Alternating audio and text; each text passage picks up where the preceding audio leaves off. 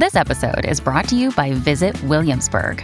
In Williamsburg, Virginia, there's never too much of a good thing. Whether you're a foodie, a golfer, a history buff, a shopaholic, an outdoor enthusiast, or a thrill seeker, you'll find what you came for here and more. So ask yourself, what is it you want? Discover Williamsburg and plan your trip at visitwilliamsburg.com. Another day is here, and you're ready for it. What to wear? Check. Breakfast, lunch, and dinner? Check. Planning for what's next and how to save for it? That's where Bank of America can help. For your financial to-dos, Bank of America has experts ready to help get you closer to your goals. Get started at one of our local financial centers or 24/7 in our mobile banking app. Find a location near you at bankofamerica.com/talktous. What would you like the power to do? Mobile banking requires downloading the app and is only available for select devices. Message and data rates may apply. Bank of America N.A., member FDIC. When you need mealtime inspiration, it's worth shopping Kroger, where you'll find over 30,000 mouth-watering choices that excite your inner foodie. And no matter what tasty choice you make, you'll enjoy our everyday low prices, plus extra ways to save, like digital coupons worth over $600 each week. You can also save up to $1 off per gallon at the pump with fuel points. More savings and more inspiring flavors make shopping Kroger worth it every time. Kroger, fresh for everyone. Fuel restrictions apply. Welcome to the New Books Network. My name is Bill Domnarski, and doing a podcast today for the New Books Network. Today is October 25th, 2022, and we're doing a podcast on a whale of a book. Of course, I had to make that joke. We're talking about Moby Dick, and we're lucky to have with us today the editor of a brand new edition of Moby Dick, published by the Oxford University Press, and that is Hester Blum. Hester, tell us a little bit about yourself, where you went to school, where you teach, and then I'm going to pepper you with all kinds of questions about how you got this job writing this wonderful introduction to this even more wonderful book. So tell us about yourself. Thank you. I appreciate the opportunity to talk to you about this. I was born and raised in North New Jersey.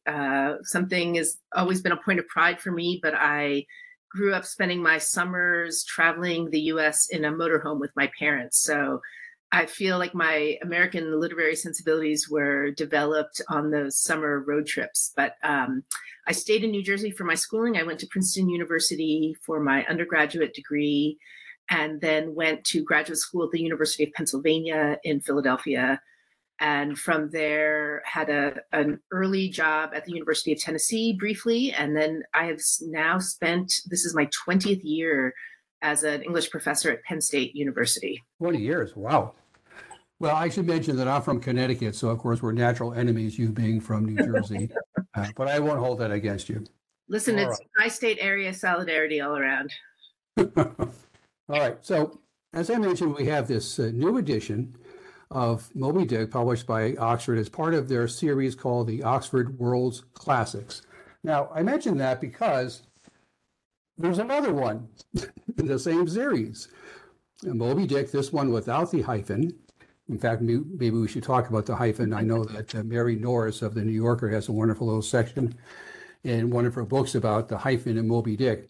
But there's also an edition from, I believe it's 1992, edited by Tony Tanner. Do you have any information as to how it is that Oxford decided, well, it's time for another edition of Moby Dick? I don't know what their internal thought process was from the start, but I do know that at a certain point, I received an email from the editor of that series asking me to take a look at the introductions to Moby Dick in the Oxford World Classics and to another volume of novels that they published, and to let them know what I thought about those introductions, if they were still working for today's readers, and especially today's undergraduate students, who's a major part of their market for these volumes. And I thought that the introduction to the other Melville volume was still really solid and working really well. And Tony Tanner's introduction, it was great at the time. He's a really prominent scholar and a wonderful writer, but some of it hadn't aged as well for contemporary readers. And so I didn't have an inkling at the time that they were asking me this question with a follow-up in mind, but when I suggested that the edition of Moby Dick might need to be freshened for today's readers, the follow-up question was, would you be interested in doing this? And I was overjoyed to accept. It's always been a dream. Did you write up an assessment for them, a little report? I did. And I part of the thing I most remember about Tony Tanner's introduction, again, which is largely great, was that it at one point referred to Ishmael and Queequeg's relationship as being problematically homosexual. And that's not an expression that I think readers of today would force or be comfortable with. And I certainly don't think it's not what the novel is suggesting about their relationship. I think it's not true to the spirit of the novel. So that was one aspect of my response that seemed to be something that might turn off contemporary readers. And also, tastes of readers change over time. What readers find in texts and what they bring to them also change. And so it makes sense that each generation should have its own version of Moby Dick. Well, it's interesting you mentioned the homoerotic aspect, because he actually does have a pretty long paragraph or two about the wonderful scene that you talked about as well in your introduction about squeezing the globules of oil. Anything else about his introduction that seemed to you to be dated? I'm trying to remember the details now. It's been a couple of years since this process was inaugurated. I do think that reader interests in the religious questions about Moby Dick, which have gone back for many, many decades and generations, as well as thinking through some of the kind of broader, big capital T truth questions, are familiar enough to readers that it seemed like a fresh perspective might be warranted, to pay attention to some of the ways in which the novel remains alive to contemporary concerns while still being elastic enough to sustain those kinds of classic questions. Now, when you're making your implicit argument that there should be a new edition, did you also, this is something I probably would have done. I would have not gone after, that's not the right phrase. I would have also talked about the Penguin edition. There's a second Penguin edition that came out about the same time as Tony Tanner's. I think actually it was just a few years before. And it's edited by or introduced by Andrew DeBlanco. And I read that introduction, and I thought it had some of the same failings that you just described or recited about Tony Tanner's introduction. Did you have a chance to talk about that other major player in the publishing world when it comes to Moby Dick?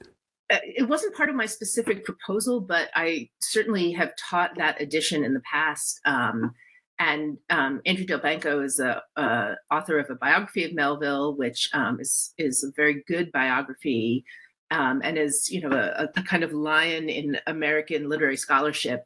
But what I remember most about that introduction, and I remember my students having a strong response to it, is that it opens with a scene that DeBlanco sets in a wood-paneled, elite academic space, in which there's a strong division between British literature and American literature. And the implicit point in that scene is that it would be shocking to find American literature as worthy as British literature.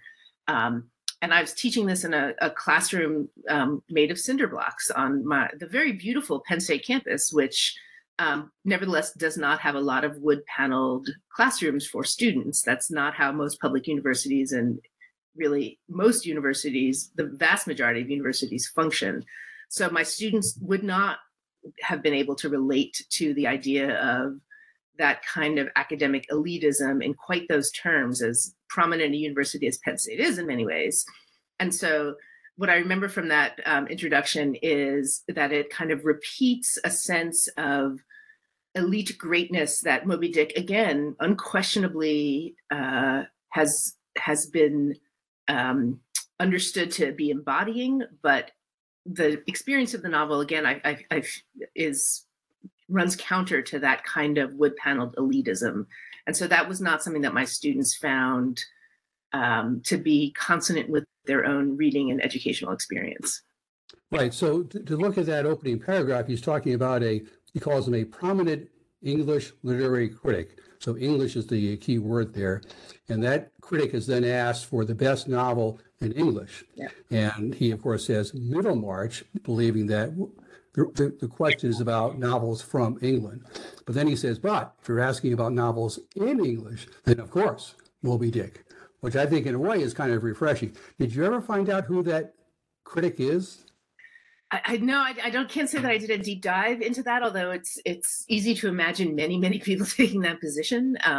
In fact, a common joke on literary Twitter is the Middlemarch versus Moby Dick debate. And it's done not as a kind of showdown between national literary traditions, but more among 19th century scholars who are fanatics and partisans of both books. There are some people who teach classes that consist only of reading those two books. Oh, really? Wow. Yeah. I don't think that that's a common thing to do, but it's a pretty fantastic thing to do. So the Middlemarch versus Moby Dick debate continues. Now, all the introductions that I read, they all have a section of what you might call literary history, where they talk about how the novel came out to very mixed reviews. Some people, of course, loved the language. Other people thought it was, I think you used the phrase, mess of a book. And then, of course, the novel just kind of dies. Melville dies, nothing happens. And then in the 20s, there's a resurgence, and everyone talks about how it then rises to become the most important American novel. Aside from going over that literary history, which you do, what else did you want to do in your introduction that you thought your audience, that is to say, the people you're teaching, would want to know about? My interests were primarily in thinking about the novel's attention to, on the one hand, some topics that have had real importance to readers and humans today, which have to do with environmental concerns and the depletion of natural resources, which is one of the major themes of the novel. With current conversations in everything from queer studies to disability studies. Again, these are elements of the novel that have always been present in it. Some readers in other generations have noted those presences sometimes in the same terms, sometimes in different terms. And so I wanted to kind of excavate and bring into clearer focus for a lot of readers how those various moments of social and environmental and economic justice, as we understand them today, are appearing in the novel. It's a novel that's really available to all kinds of different readings. So that was one part of what I wanted to do with my reading. But I also don't have any interest in literary greatness per se. I have spent my career reading narratives written by working people, and in spending a lot of time thinking about print culture, what readers read, how they encountered books, what they did with them. And the classic canonical models of literary greatness don't always and generally don't line up with those understandings of how readers encountered books. So part of what I wanted to talk about in the novel was its messiness, the fact that it's always narrativizing its own inability to stay coherent, and celebrating that also seemed to me to be part of a kind of history of reading that doesn't take greatness or transcendence as an aim, but acknowledges the value of a certain kind of messiness or dissolution, because I think, again, that's at the heart of the novel's own interests. Why do you think, and this is not a fair question, but I am also a practicing lawyer, so I don't ask fair questions. Why do you think people love this book so much? Let me give you my answer, which is the characters just jump off the page and are absolutely compelling, the major characters in this novel. You know, that's it's a great answer. For me, the deep weirdness of the novel and the deep weirdness of the language and the analogies and the sounds and the figurations has always been key to why I have loved it. I think the students that I teach, if they come to love it, which I hope most of them do, I think most of them do, find it unexpectedly funny, which again is not necessarily part of the novel's reputation, although people have done a lot of work to try to point out the humor. It's also just unlike anything that they might have encountered before in the form of a novel. It's strange as a novel, the expectations of what a novel will produce, which again, readers may or may not have a kind of clear sense for themselves of what a novel should look like, in terms of a narrative through line, a coherence, a kind of unity of space and time. So that weirdness and that incommensurate experience with reading it, and the fact that you can find something new in it every time you read it, as I continue to do, I notice something strange and weird in it anew, I think is partly why it is so held up as a novel to read, or something one should read or should have read. From the time he opens his mouth and says, "Call me Ishmael," to the very end, Ishmael's he's searching. He's a searcher. Mm-hmm. And Ahab, we know, is on a quest. How many readers do you think, in your experience, how many readers identify with one or both of these characters and what they're obsessed about, the searching or the questing? It's an interesting question. Over the course of the now several decades that I've been teaching the novel, the student interest in characters who are relatable is something that has risen in recent years. It's something that my colleagues and I talk about a lot, about how we talk with students who are looking to relate to characters in novels. When one teaches 19th century American literature in particular, sometimes the kind of relatability question is a difficult one, since some of the earlier texts are not seeking to establish that kind of relationship, I think, with their readers. As such, I would expect my student readers to identify with Ishmael, but they tend not to, in part because Ishmael, we know very little about him. It's not his real name. We know very little about his origins. He drops in and out of the narrative, even though he's the first person narrator. And that might be appealing as something to think through, but as an identification is difficult for students, especially since he withholds such central information about himself and his own narrative arc in the course of the telling of the story. So Ahab is an older character, which puts him at a disadvantage with younger readers. And he's got this quest. He's engaged in a titanic battle with the universe. I mean, that's the only kind you can have, I guess, with the universe. Do people have a hard time understanding why he is struggling so mightily to come to some sort of answer for himself as to why the universe is doing what it's doing? Well, in the way that I teach the novel, I don't think Ahab is as concerned with identifying why the universe is doing what it's doing as resisting why the universe is doing what it's doing. Ahab doesn't have a lot of curiosity about the source of that opposition in the universe. He just wants to enact some kind of response to it. And so that part, I think, in thinking through, especially in recent years, in talking about leadership that is authoritarian or tyrannical or unidirectional, is something that students, again, in recent years have been particularly attuned to. And so Ahab's lack of intellectual curiosity about what he's seeking to attack is something I think is registering for at least in my classroom situations, is registering in a new way, although that's not a new reading of the novel. Famously, one of the greatest books ever written about Moby Dick is C.L.R. James's Mariners, Renegades, and Castaways, where he talks about Ahab as a fascistic dictatorial autocrat in ways that made sense in the 1950s in a U.S. International context, and all too tragically continue to be relevant for students today. Well, you raised a very good point about the political aspect of it, and in such a big book, I guess you can find whatever you want to find in it. But there have been quite a few studies looking at the political implications of the novel. But my question is, it's all about men, aside from references to Ahab's wife and a few other things. It's all about men. So how does that square with the idea that it's supposed to be on some level a reflection of the democracy or the struggles within the democracy? Yeah, it's a tough question, and one that I've thought through a lot.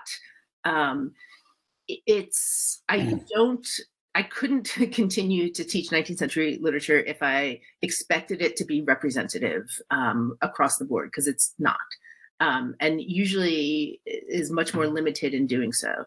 One thing that I think that Moby Dick does particularly well is recognize and call attention to its limitations in that regard. And one of the great arguments that has been made about Melville's democratic impulse within Moby Dick has been made by the scholar Don Pease, who talks about the moment in one of the Knights and Squires chapters where the source of the title Mariners, Renegades, and Castaways comes from in the C.L.R. James book, which is when Melville says that if he were to ascribe to the meanest mariners, renegades, and castaways, the lowest of the low, those who are considered disposable, non-elites, non-white men of property, that if he were to ascribe to them high qualities, to use the language of the novel, then he says that the great democratic God should bear him out in his doing so.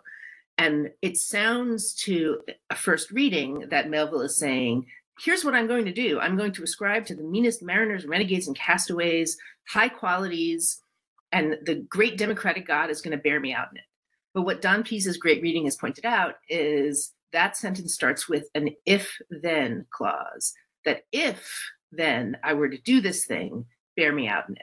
And his argument has been that Melville imagines a possibility in which he does that in this novel, but actually doesn't fulfill it.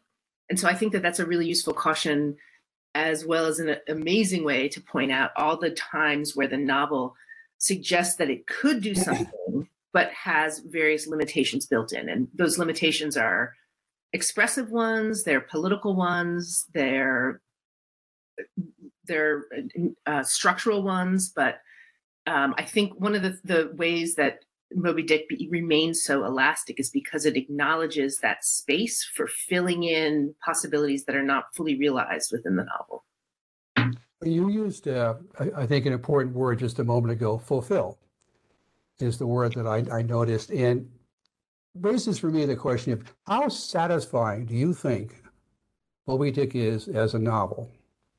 Because one of the things about great novels is that they do have a level of satisfaction. You put it down and you're happy in a way. You're sometimes sad that it's ended, but you've come to terms with something. There's a conclusion aspect of it. How do you think Moby Dick fits into that type of assessment?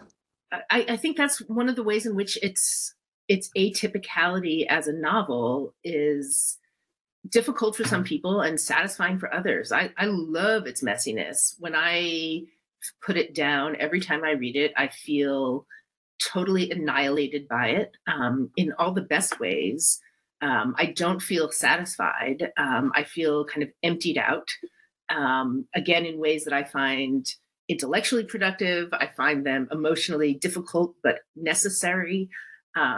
It's not a good feeling other than the delight that I take in the language. And so, again, its difficulty is in part because a reader has to be uncomfortable in it being challenged to follow along in a story that doesn't have a narrative thread in the same way that a conventional novel might.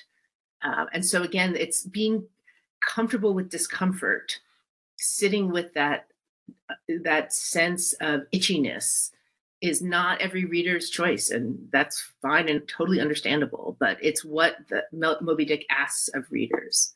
Well, one reason I bring it up is that I've seen actually one or two references on popular television about the ending of Moby Dick where people get it wrong. In fact, I watched this one sitcom where one of the characters says, "No, that's not the way it ends." Why do you think people don't remember how it actually ends? They think the whale dies. Oh, really? That's interesting. Yes. Huh. Yeah, I don't encounter that so often.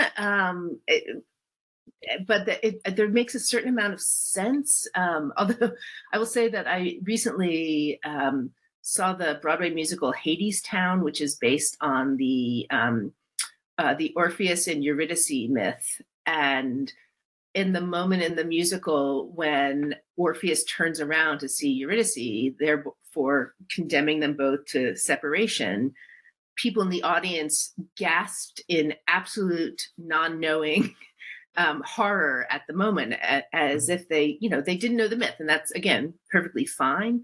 But I think there's a point, and maybe it's just from being a professional literary person for so long, I forget sometimes that these stories are not stamped on everyone's brain in quite the same way. So that's not really an answer to your question directly, but revenge stories as genres don't end well for the person seeking revenge. So I would not expect necessarily people to expect that Ahab would get his revenge, because that's not how those stories tend to end. They always tend with the revenger dying or screwing things up in some way. It's not a common happy ending story.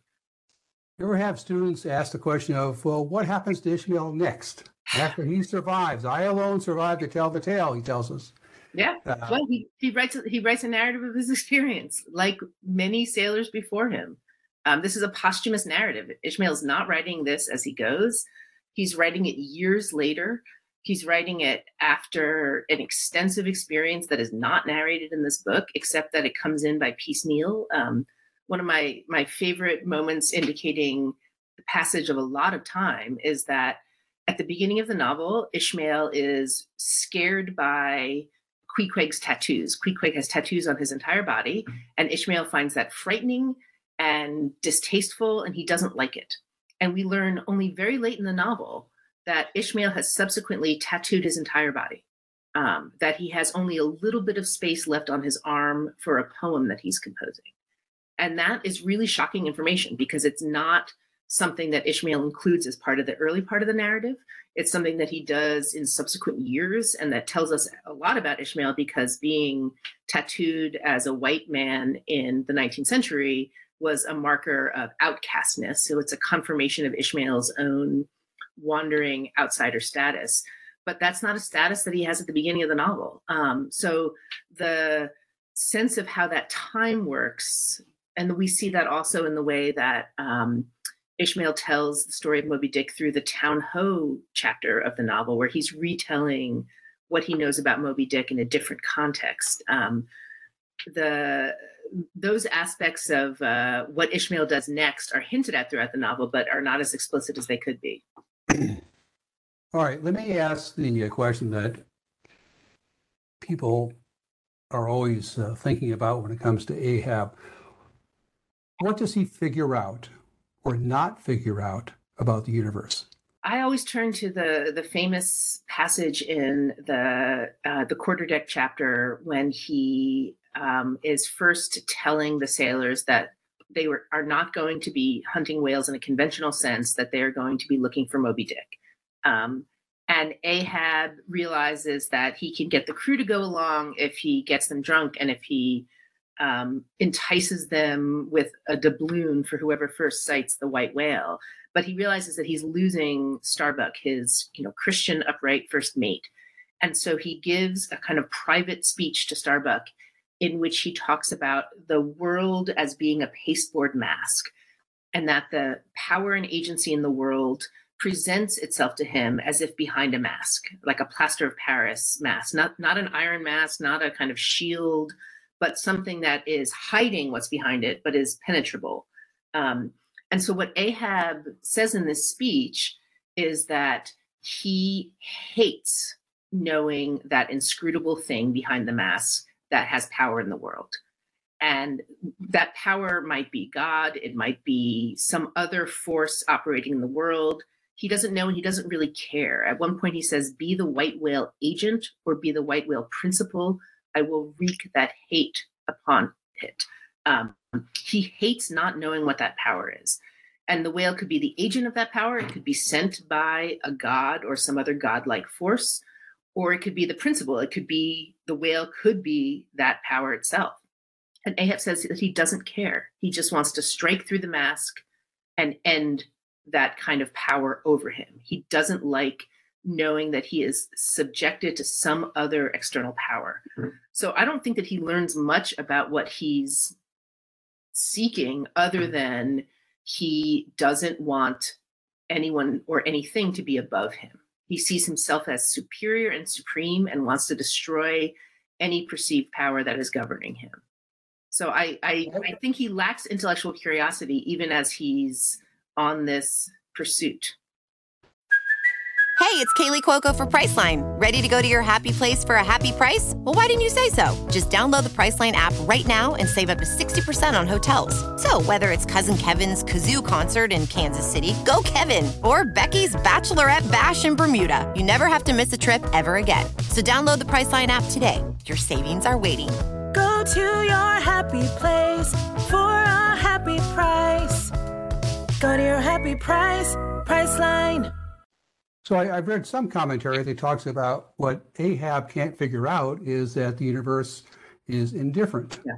It's almost too much to take on. Mm-hmm. It's indifferent. So it's a fight without an enemy in a way.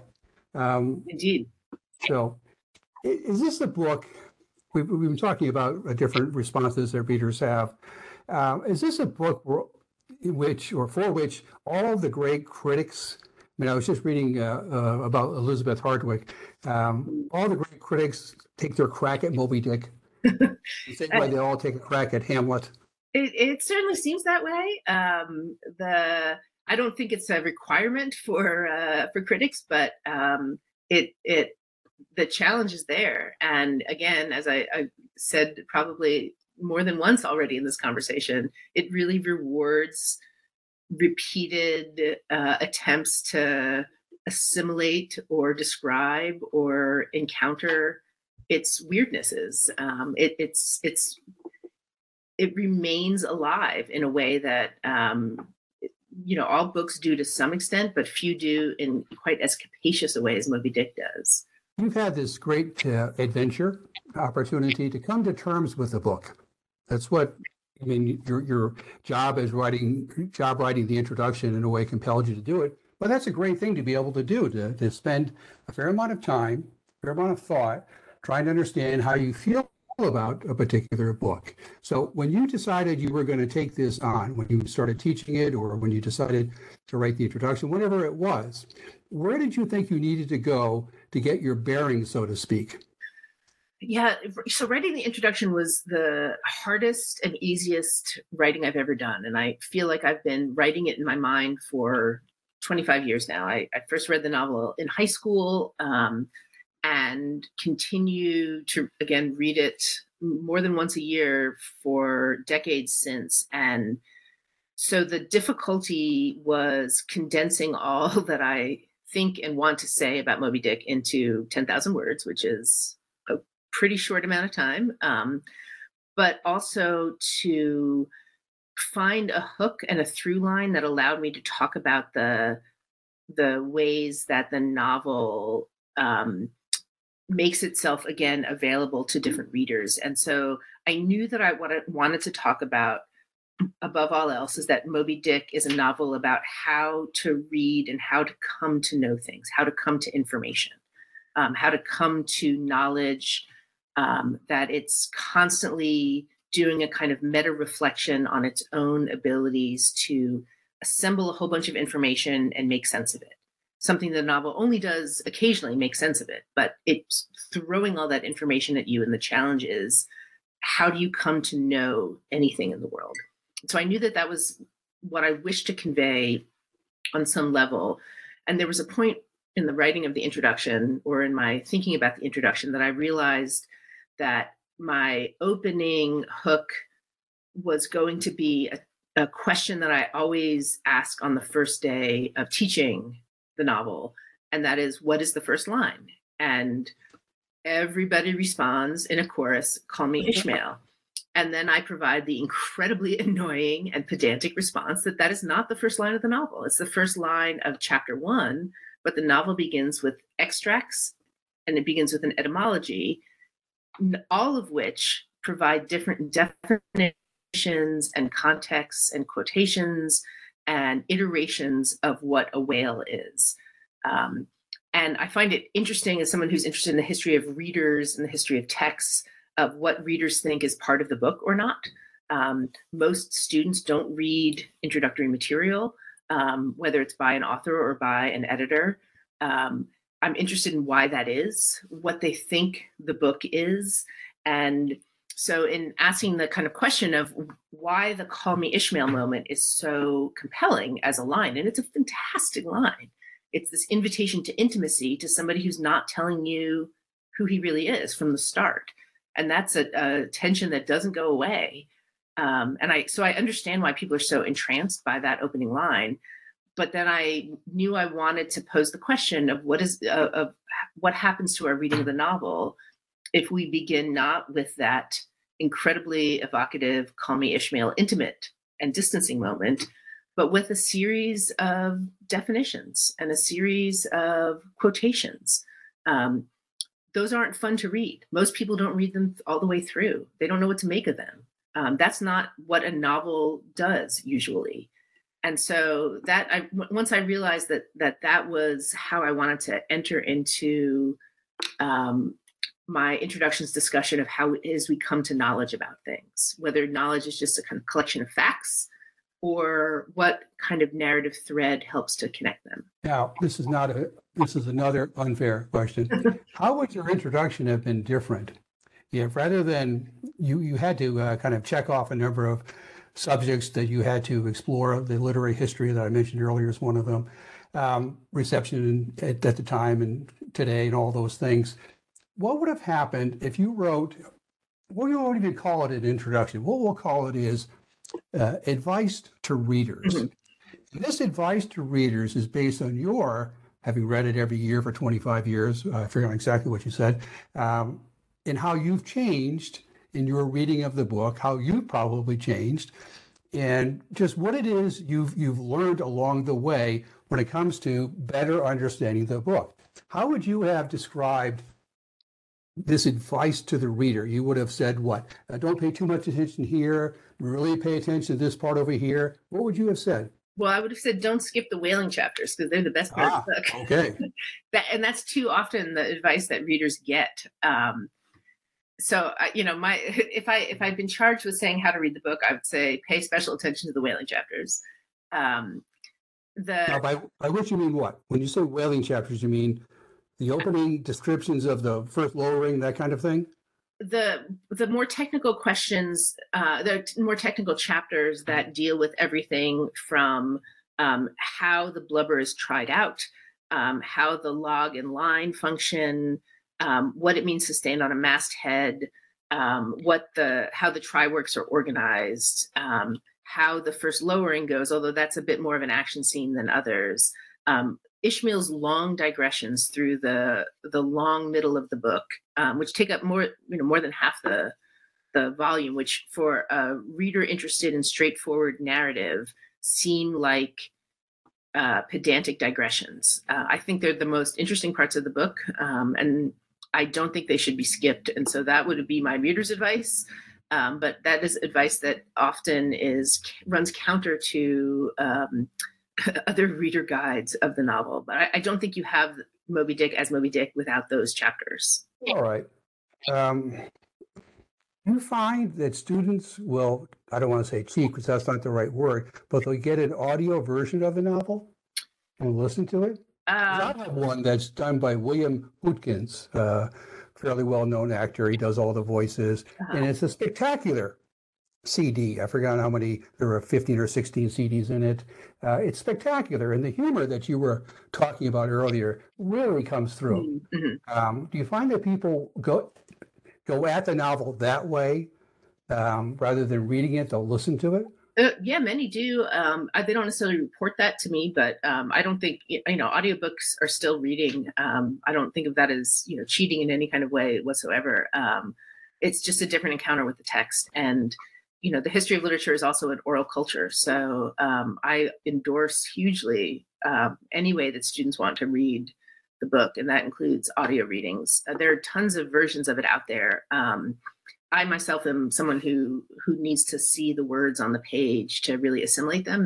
There's some genres that I enjoy an audiobook in, but so it's not my own preferred method, but there are some works that I have read via audio that have really rewarded that. And I'm sure for many readers, Moby Dick does as well. I've heard that from friends and colleagues who have encountered it that way, for sure. Mm-hmm. So I welcome it.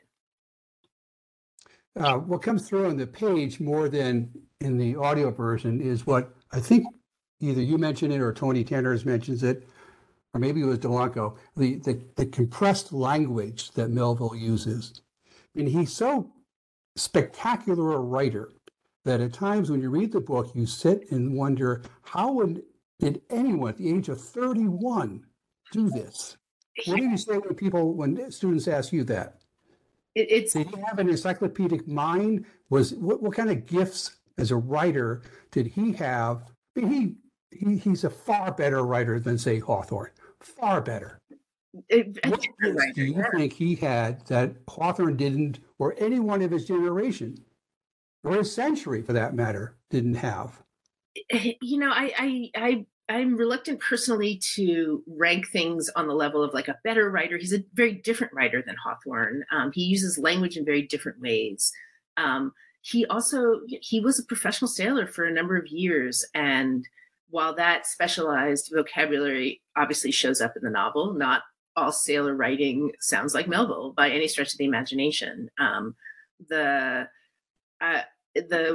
figurations, the images, the weirdness of, I say weird over and over again and I mean that in the kind of uncanny way and in the spectral and in a almost kind of like Shakespearean witches way of that weirdness, that he's got an oracular voice that is different than many of his contemporaries.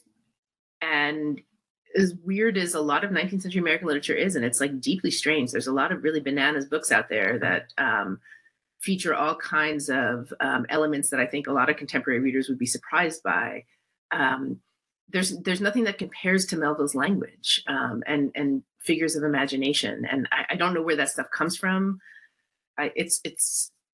I'm interested in his biography to a certain extent, but then that falls away. Like I as a scholar, I'm not someone who wants to kind of trace through a writer's upbringing to figure out like what led them to that point. That's an active way that many scholars work. It's just not my method or particular interest. So I can't tell you where that comes from, but he's drawing from a range of allusions that are opportunistic at times and ludicrous and silly at other times. Like there's a lot of very silly references in his works, and a lot of humor and a lot of just like deep sadness and sense of like pathos and loneliness. Well, that sadness, I wanted to ask about that because I imagine the students are also intrigued, if not just kind of flabbergasted by his life. How after Moby Dick, he really didn't do much for a long, long time. Yes and no. I mean, his reputational arc is a strange one. Some of the best and most well-known of his writing came after Moby Dick and his short fictions. Benito Cereno is the astonishing longer short fiction that postdates Moby Dick by several years. I'm a huge fan of his incest novel Pierre that comes out within a year of Moby Dick. I love Pierre. I love teaching it. It's totally bananas. His other stories like Bartleby or The Encantadas and Billy Budd and The Confidence Man, which I also think is fantastic. His production falls off. He doesn't maintain the pace of production that he had done in his 20s, but he's writing poetry for decades afterward. It just is not finding readership in the way that his early works did. And so the sadness and the pain in his life and the pain that he caused to his family, he was a really, shitty husband and father, and abusive. I see a lot of the kind of sadness and pathos in the writing gets highlighted, not only in the kind of search for connection and meaning throughout these books, and through a real deep cynicism about how power in the world works. But what my students, I think, most respond to are his letters to Nathaniel Hawthorne, which are the kind of most gorgeous and slightly creepy in their intensity love letters. And so those are texts that we spend a lot of time on in class. Those letters, because there's very little like them in literary history, especially since we don't have the other half of that correspondence. Letters are set out as an appendix in your volume and also in Tony Tanner's from 30 years earlier. I don't have the Norton critical one with me, so I don't know how many of the letters they have in there, but yes, they're certainly important to understanding Melville. I'm not going to put you in the position of being a marketing director for Oxford, but who should be reading this book? Who should they be trying to sell it to? I mentioned in the beginning of I think it was before we started recording, that when I was in school 50 years ago, I'm almost 70 now, we did not read it in high school. We read Middlemarch, but not Moby Dick. Should they be reading it in high school now, do you think?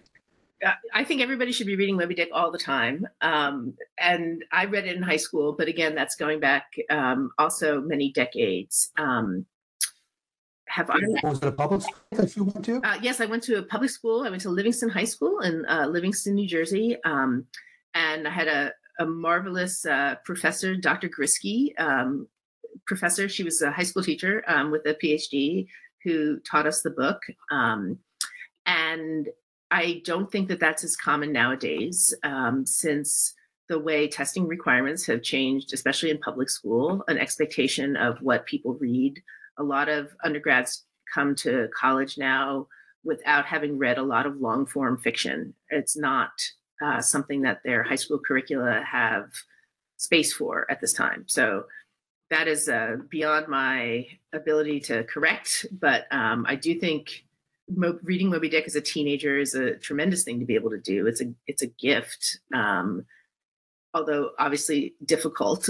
So I do think that should be happening everywhere all the time, which is not really a helpful suggestion. But one of the interesting ways that the Moby Dick discussion of this new edition has happened for me in the last years, that I had the privilege of appearing on the game show Jeopardy in December. Wow. As part of Jeopardy's first professors tournament. And on Jeopardy. Oh, tell me about that. Oh yeah. What was that like? It was amazing. It was wild. Really just tremendous fellow professors from a range of institutions who, we all bonded and had a terrific time. And we were all able to talk a little bit about our academic work as part of the tournament anecdotes, because if you've watched Jeopardy, there's a brief moment at the beginning where each contestant tells a story. And so in one of my appearances, I got to talk about this Moby Dick edition, and how I like to proselytize Moby Dick, that I think it's a surprise. The book is surprising, and I talked about how funny and queer it was. Oh, they didn't want me to say the word queer on Jeopardy. Really? They didn't tell me that I couldn't say it, but they said, maybe think of another word. So I talked about it in the anecdote. And what I absolutely did not expect was, in the aftermath of appearing on Jeopardy, you get a lot of emails from strangers, I discovered. And so many of them were about people writing to say that they were going to read Moby Dick for the first time, or they had read it before, but they were going to try it again, or that they had always thought that they should read it, and now was the time. That it was, I didn't expect the Moby Dick interest to be as strong as it was, in the sense that it motivated strangers to write to me about it. Only one person was hostile to my take on Moby Dick, but it was incredibly surprising how many people responded by saying, I never thought of Moby Dick as funny. Now I'm going to check it out. And in some cases, people wrote to me and said, I picked up Moby Dick because I watched you on Jeopardy, and you're right, it's really funny. I mean, there are moments that this happened, and I would never have expected that as in response to the Jeopardy appearance. So what you're saying is that you passed up the opportunity on national television to tell the audience that Moby Dick has a whole number of dick jokes in it. You mentioned that in your introduction, which made me howl. It's true that Dick meant the same thing. It's the whole book is a dick joke. On every level, spermaceti whales are named spermaceti whales because their oil looked like sperm. Like that's where the name of the whale comes from. And Moby Dick's name is a joke. It's a white whale, and that's the entirety of. I mean, this is a novel that may be incredibly highfalutin in its language, but it also has jokes about farting and dicks throughout the whole book. And so that's part of what, again, the modernist classic James Joyce's Ulysses is entirely filled with like fart and shit and dick jokes, and like that's something that is consistent with the so-called notions of literary greatness. And I think it's time more people understood that about Moby Dick, that they're not reading too much into it. Dick meant the same thing in 1851. Well, you know the great story about James Joyce. He's out and about and runs into a big fan. The big fan says, "Oh, can I kiss the hand that wrote Ulysses?" He says no, because it's done lots of other things. Exactly. So how many episodes did you appear on in Jeopardy? I was on 2 because it was a tournament. I came in second in both games, and normally if you lose on Jeopardy, you're done. But in tournament play, the top 9 of 15 contestants advance. So I came in second in my first game and second in my second game, and I think my dollar total, I think, put me overall in fourth or fifth place overall, but I was soundly beaten in both games by worthier opponents. But it was an amazing experience. I'm gonna have to look that up on YouTube. Yeah. We're heading towards the end. I just wanted to mention now what I mentioned before we started taping, which was my little favorite bit of the book. And it's in the first lowering, which I think is chapter 48. And it's the paragraph that begins, meanwhile, all the boats tore on. And there's a wonderful description of all that's going on inside the boats. And then there's a sentence fragment that says, "All this was thrilling."